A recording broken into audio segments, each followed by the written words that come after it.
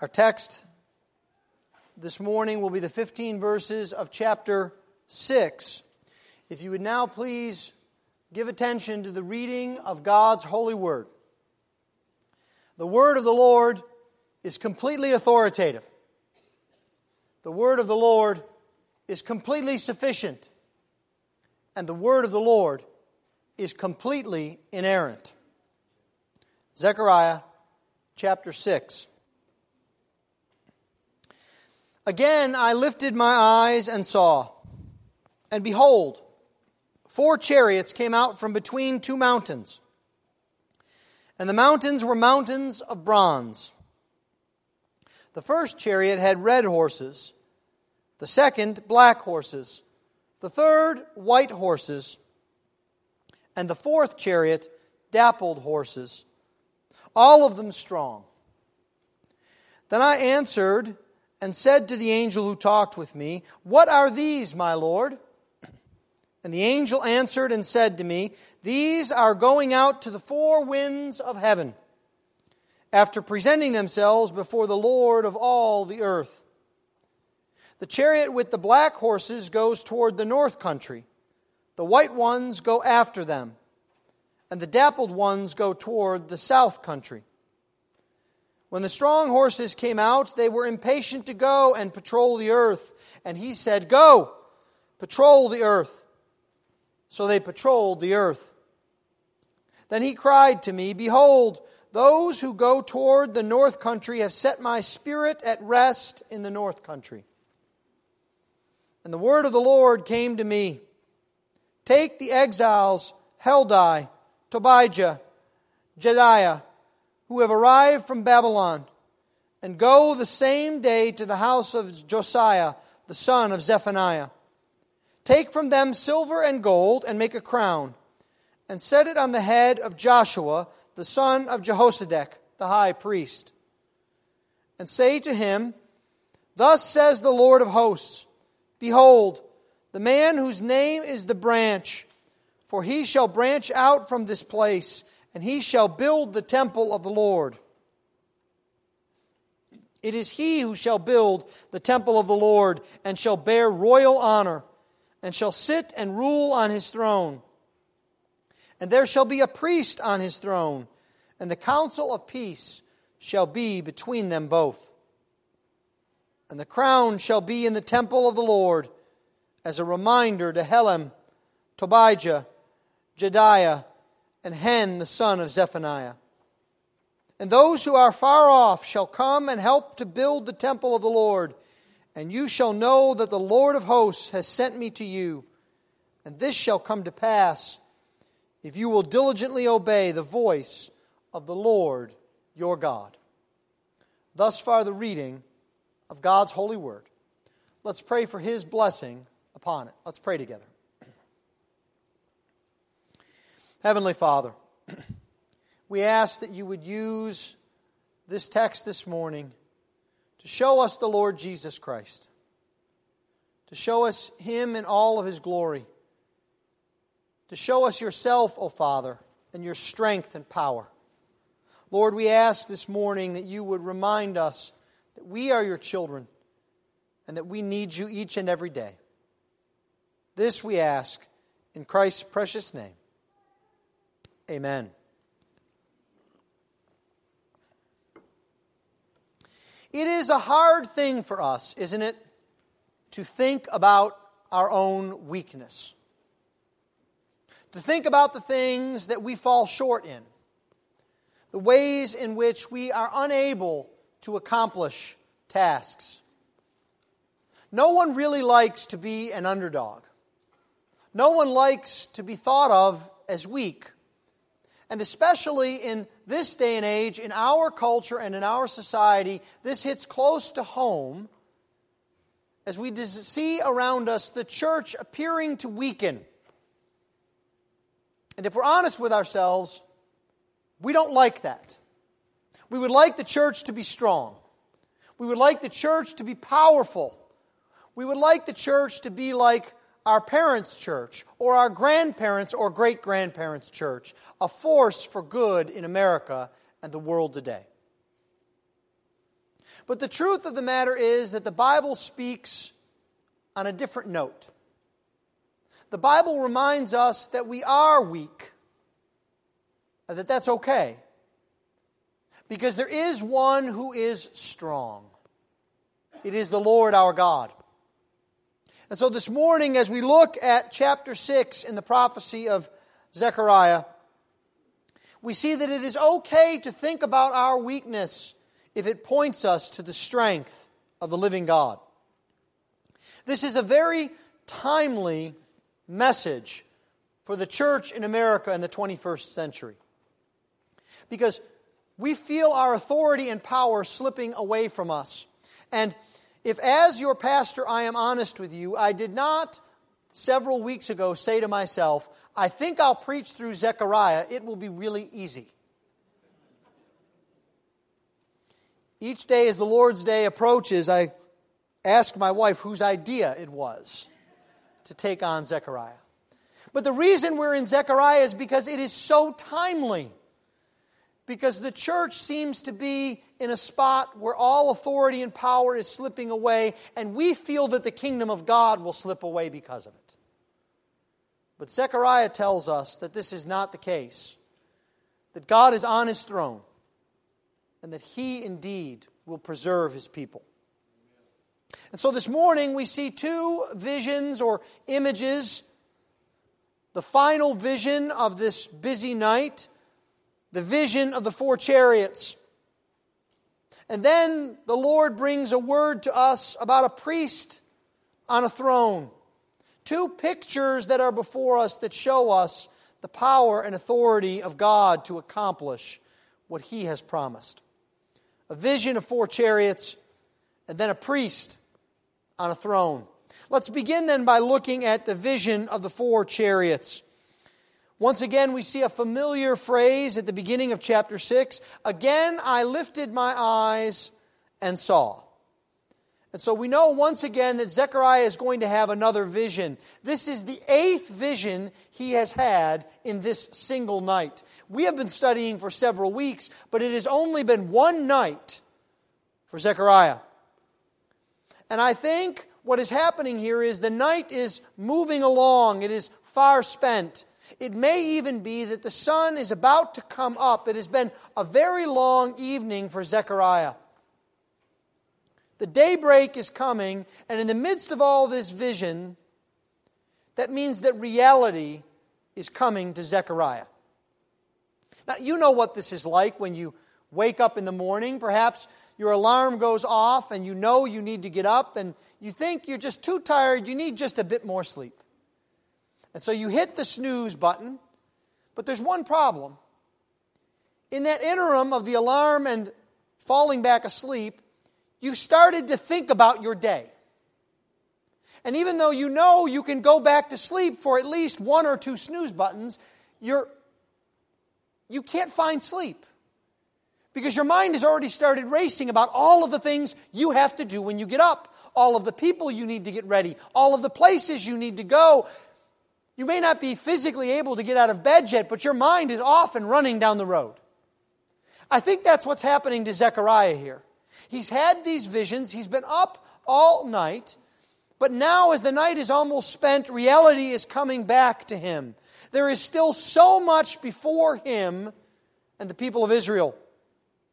After all, this temple we've been talking about for some time is barely started. If we were to look out across the city to see the temple, we would not be impressed. It would be a slab foundation and an altar. Nothing else would really have been built yet. There is so much yet to be accomplished. And at the same time, Zechariah and God's people are worn out. They're tired. They're hungry. And they're very aware that their return from exile really hasn't changed things much. Jerusalem is not back to its former glory. The temple is not finished. Their lives are not perfect. As a matter of fact, their lives are a mess. Perhaps even a greater mess than when they left Babylon. So what do you do in this situation? Perhaps you feel like this in your everyday life. It may not come from looking out at an unfinished temple or Jerusalem, but it may come every time you read the morning news. You see all the problems that are before you and your family and our nation. You see all of the difficulties that are before the church, all of the things that make evangelism more difficult, things that are in the way of missions and the work throughout the world. And you wonder how you will possibly take the next step. Well, what God does then immediately for Zechariah, but also for you and for me, is He's now going to give a message of hope. The very first thing that Zechariah sees are two mountains.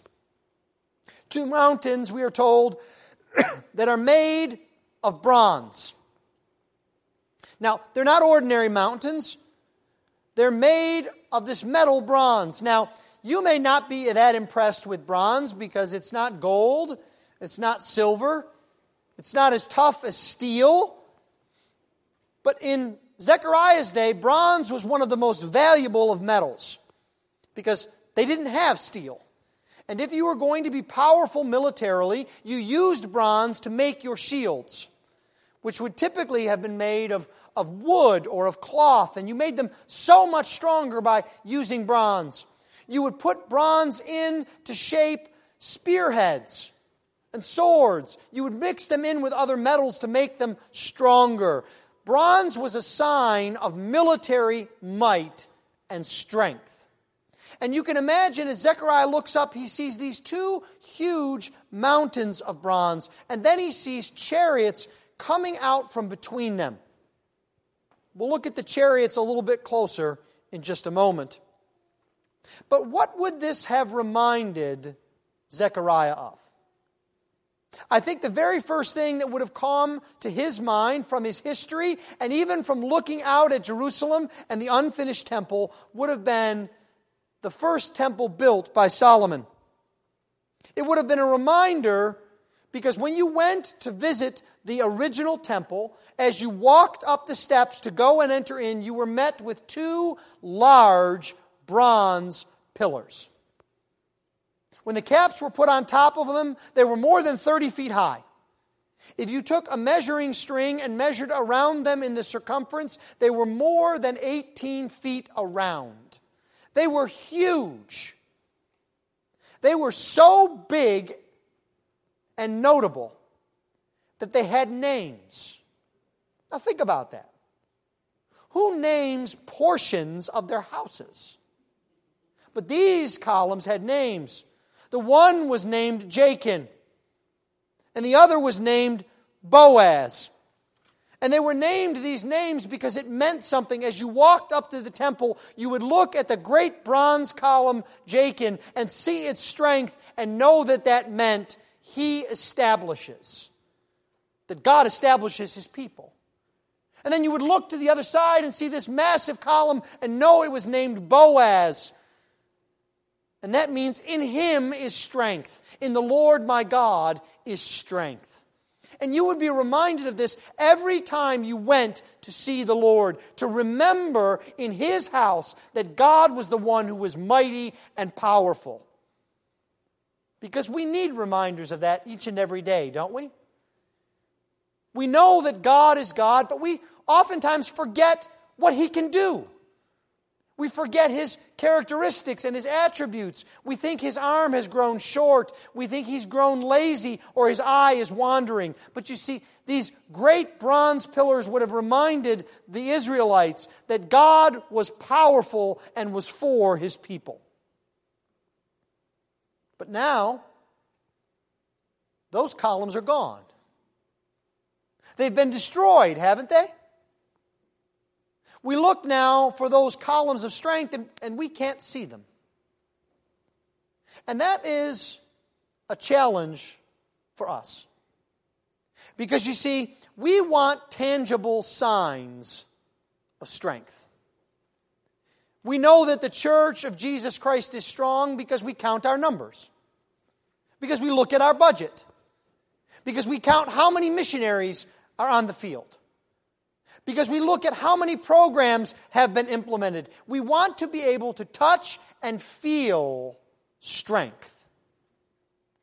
But now, those visible reminders are gone.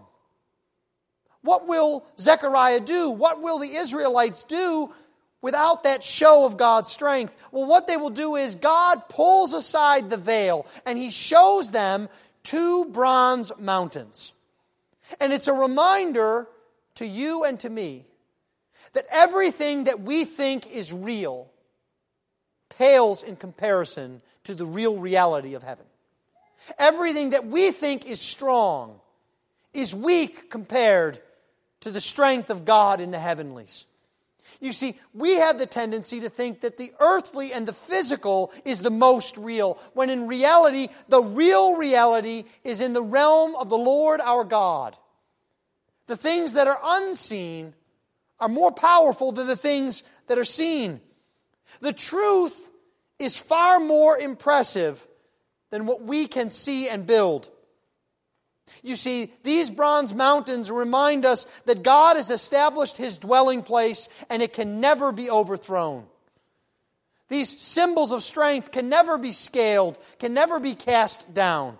No matter what the appearance of the circumstances are, no matter how weak we appear to be, no matter how tired we are, God is strong.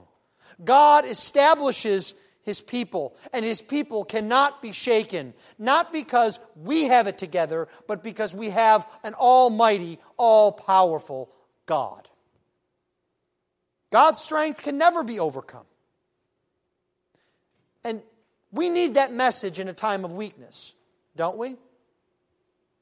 Does it frustrate you when you see legislation pass that dishonors God? Does it frustrate you when you see people who claim the name of Christ denying that the Bible is the true Word of God, or that Jesus is divine, or that salvation comes only through Christ? Do you feel weak and helpless? Do you feel like the church is falling flat on its face, unable to crawl forward? Then you need to see the mountains of God. You need to see that God is all-powerful and that He has established His people. And if the pillar is cast down, the mountain will not be. And that in God is our strength.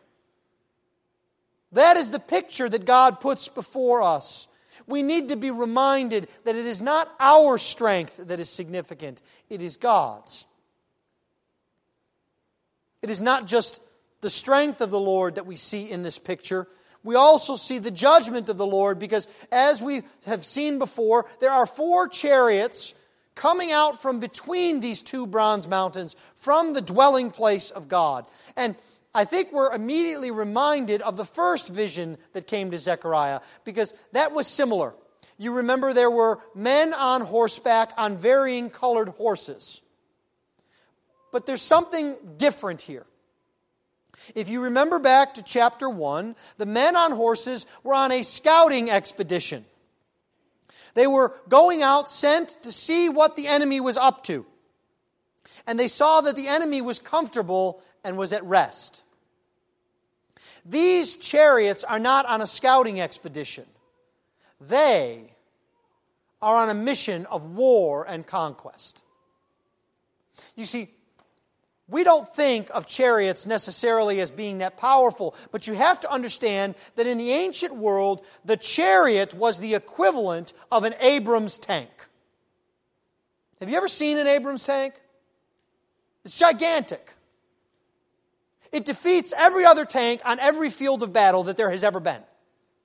Abrams are simply not knocked out, ever. Their armor can't be pierced.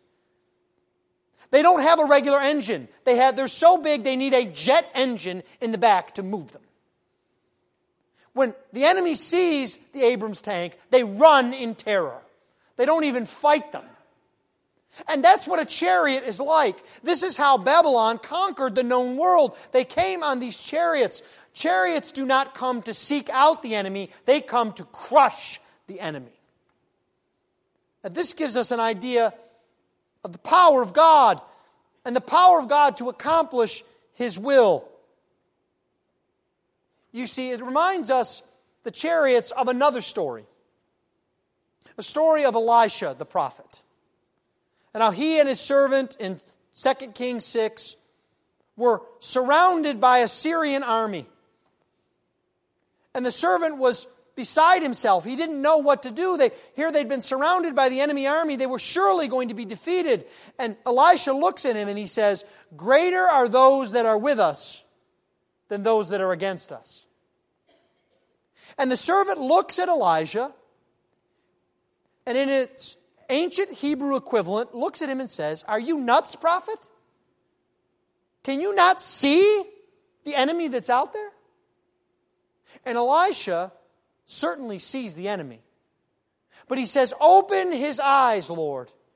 And the servant's eyes are opened, and all of the mountains that ring around are filled with chariots of fire, the army of the Lord. You see, we think we are weak and defeated because we're not looking for the power of the Lord. The Lord will go forth with power, and He goes forth with power and judgment. This is not too different a situation than we experience today. We feel outnumbered. We feel like we are at a loss. But God is not powerless. And so we have these 4 chariots that will go out. They are chomping at the bit. Do you see? Zechariah describes them. They're strong horses and they're impatient. You can almost imagine in your mind's eye the holder of the reins pulling back as they go up on 2 legs. If they could speak, they could say, "Let us go, we're ready." They're snorting and making noise. They are ready to go out and show the power of the Lord.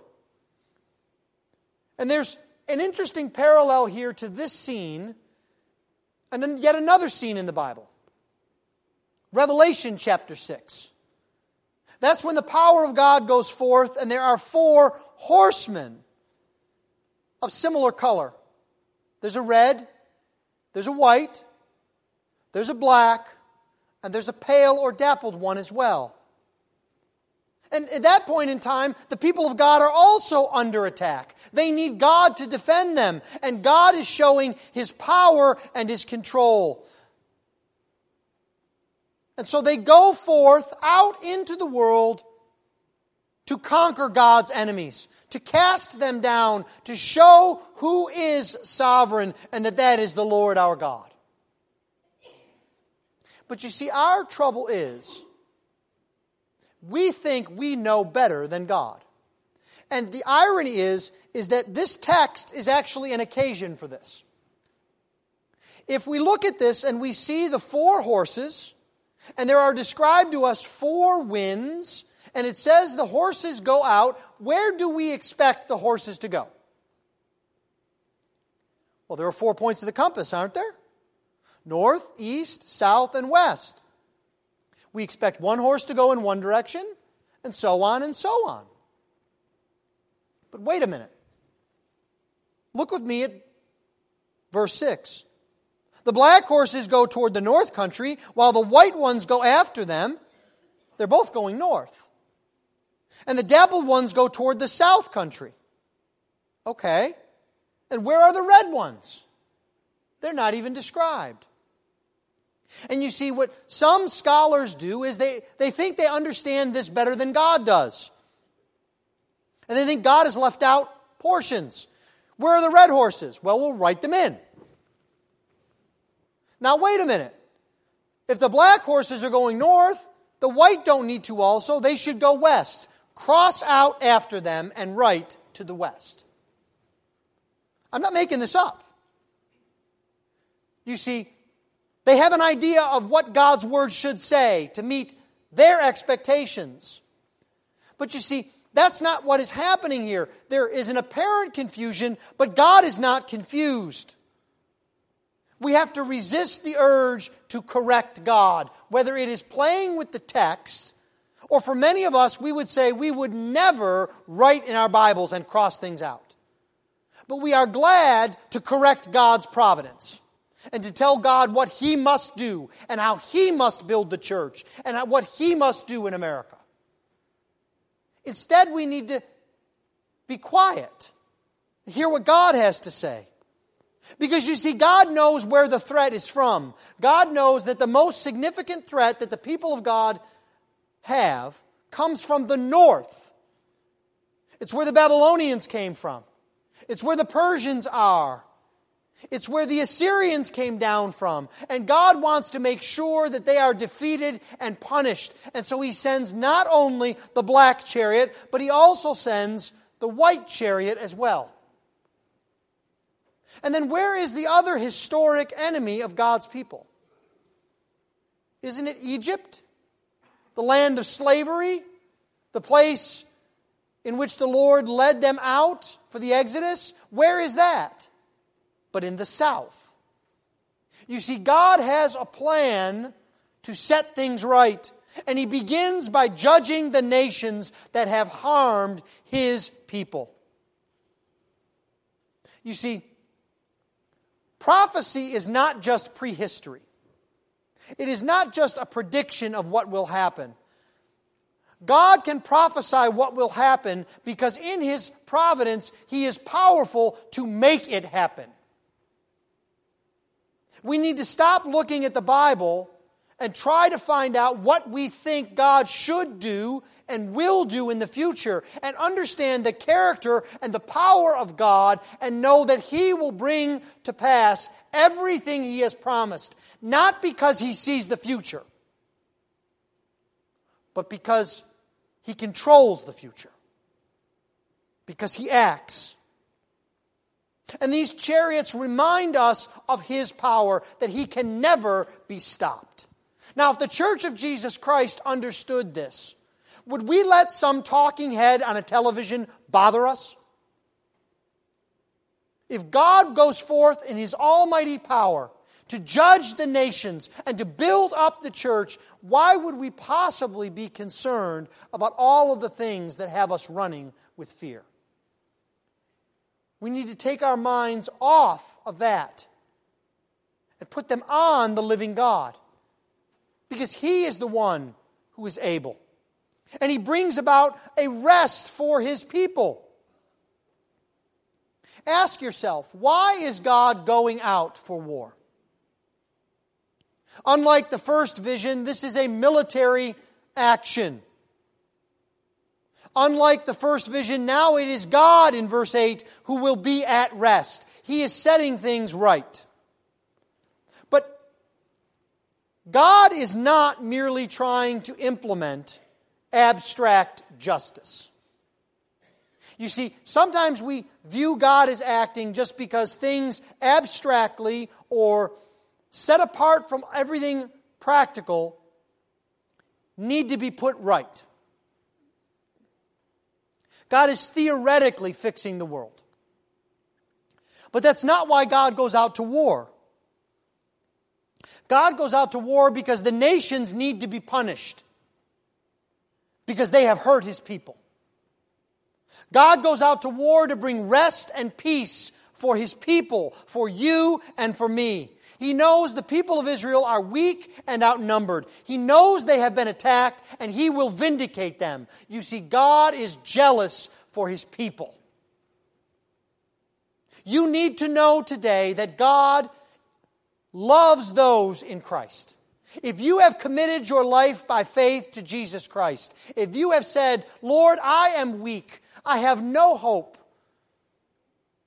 I am a sinner lost in wickedness, and I can only find hope and forgiveness in the work of another, in the Lord Jesus Christ, who sacrificed Himself so that I might know righteousness and so that my sins might be taken from me and placed upon Him. If that is your hope and trust, then you need to know, beloved, that God loves you. He cares for you, and He will protect you and vindicate you. There are so many times of the day that we can forget that. We forget it when we go to our checkbook and there's too much month for money. We forget it when we go to our neighbors and we see hostility and broken relationships. We forget it when we look at our family and it hasn't turned out in the picture-perfect way that we had planned. There are so many things that cause us distress, and worse yet, cause us to think that God has forgotten us. But what Zechariah is saying here is that God has not only not forgotten you, He goes out to war on your behalf. This is the work of our Lord Jesus Christ. He is indeed the king over His people, and He goes out to conquer not only all His, but all our enemies. This is the power of Jesus. We must not fear the world, because greater is He that is with us than those who are against us. There's a second picture image that is placed before us beginning at verse 9. And this is somewhat of a transition in the book of Zechariah. Up till this point, Zechariah has been getting visions. Now, the Lord is speaking directly to him in what we might call a normal prophetic revelation. God says, "This is my word to you." And so, the visions are over, and this is sort of an appendix or a key to the visions. You see, in the visions, God has told us what He will do. He will protect His people. He will accept His people. He will set things right. Now, He is telling us how He is going to do it. This is like if you've ever seen a complicated map with all sorts of symbols and images and colors and lines, and you don't know what to make of it until you look into the corner and you see that magical thing called the key or the legend. And it tells you this symbol means a capital city. This symbol means a university. This means a river. This is a mountain. And so now here what we have is the key to the visions. God is telling us how He is going to do these things. And so a contingent comes from Babylon, made up of 3 men. We see this in verse 10. God is bringing more resources for His people to build the temple.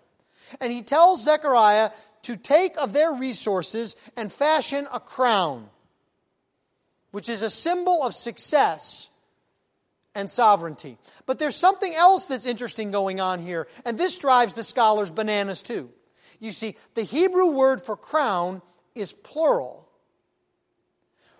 but the verb that it goes with is singular. And that just grates on their nerves. It's like me saying, he are a good person. They is helpful people. It just doesn't sound right. And so we wonder what is going on here, but I think even this is a picture and an image for us. You see, what the scholars often want to do is to get out their erasers again and make it work. But there's a reason why God has made the plural and the singular to go together. You see, oftentimes an ancient crown was simply a circlet of metal. It was a circle that you placed on your head. And sometimes there would be multiple circles that would be woven together into one single crown and placed on the head of the king. The Bible tells us exactly of one such case in Revelation chapter 19 and verse 12. And the one who wears many diadems or many crowns is whom? It is the Lord Jesus Christ. Of course, you know the hymn. Crown Him with many crowns. It is a sign of the authority and power of King Jesus. So even in a grammatical error, Zechariah is beginning to point us away from the here and the now and toward the eternal. But there's another thing that happens that seems very weird and is out of place. The scholars' erasers are getting very low because who should the crown be put upon? Well, the king, right? Or at least the sort of king. You remember previously we looked at Zerubbabel, who was the governor of this area. We said he wasn't a king, but he was sort of a king. So he should get the crown, shouldn't he? There's only one problem. I don't see the word Zerubbabel in Zechariah 6. So what the scholars do is they turn their pencil over and they don't use the eraser. They now use the pencil part and they write the word Zerubbabel in. Because that's how it should be. Because God is showing political power and authority. But the thing is, This revelation is not a political revelation. It is a prophetic revelation. The crown goes on Joshua, the high priest. Now, Joshua is not going to rule. He's not even of the line of David. As a matter of fact, the crown doesn't even stay on his head that long, does it? In verse 12, we see that someone called the branch is referred to. And then again in verse 14, the crown is taken and placed in the temple itself. And so what we have here is not that Joshua is made a king, but we have the point that one who is the priest is now also a king. Now, this may not seem like a big deal, but you have to understand that nowhere else in all of the Old Testament do the offices of priest and king ever go together. Ever. They are so strictly separated that when one king, King Uzziah, went into the temple and performed one priestly duty of burning incense, he was instantly struck with leprosy. The priest and the king never go together. They are separate. Except here, the high priest is crowned, and he's called the branch. What is going on here? You see, what's going on here is the Lord God is showing to us, again, the reality beyond what we can see. He's showing that there is a true temple that will be built by the branch. And the branch will branch out, the text says. From a small beginning, it will branch out and cover the world. And the true temple will be completed. Not just a building that we can look to and see strength, but a true temple. Because the true temple is actually God's people, both individually and corporately. You see, we are God's temple in that the Lord makes us fit to dwell within us, as the Spirit of God dwells in the individual believer. And then together we are living stones built together into a living house or temple. And who is the cornerstone of that house? No one else but the Lord Jesus Christ. Our great high priest, the book of Hebrews tells us. Our coming king, the book of Revelation tells us. He is the priest king. He is the one that we look forward to returning. He is the one who has all power and authority. He is the one who will set all things right. He is the priest who will dwell on the throne. He is the true king. And even in small details, God gives us an encouraging picture. Look with me, if you would, at verse 12. Behold, the man whose name is the branch. Do the words, behold the man, sound familiar to you? They should. Because it's exactly what Pilate says in John 19:5 as he introduces the Lord Jesus Christ, who is wearing a crown of thorns and wearing kingly purple robes as he is being mocked. He is the priest set to climb up on the cross and be the sacrifice, and yet the inscription reads, "Here is the King." This is who Jesus is. He brings together the offices of priest and king for the blessing and benefit of His people. He is the true King. He gathers together His people, and He gathers them even from afar. Look at verse 15. And those who are afar off shall come and help to build the temple of the Lord.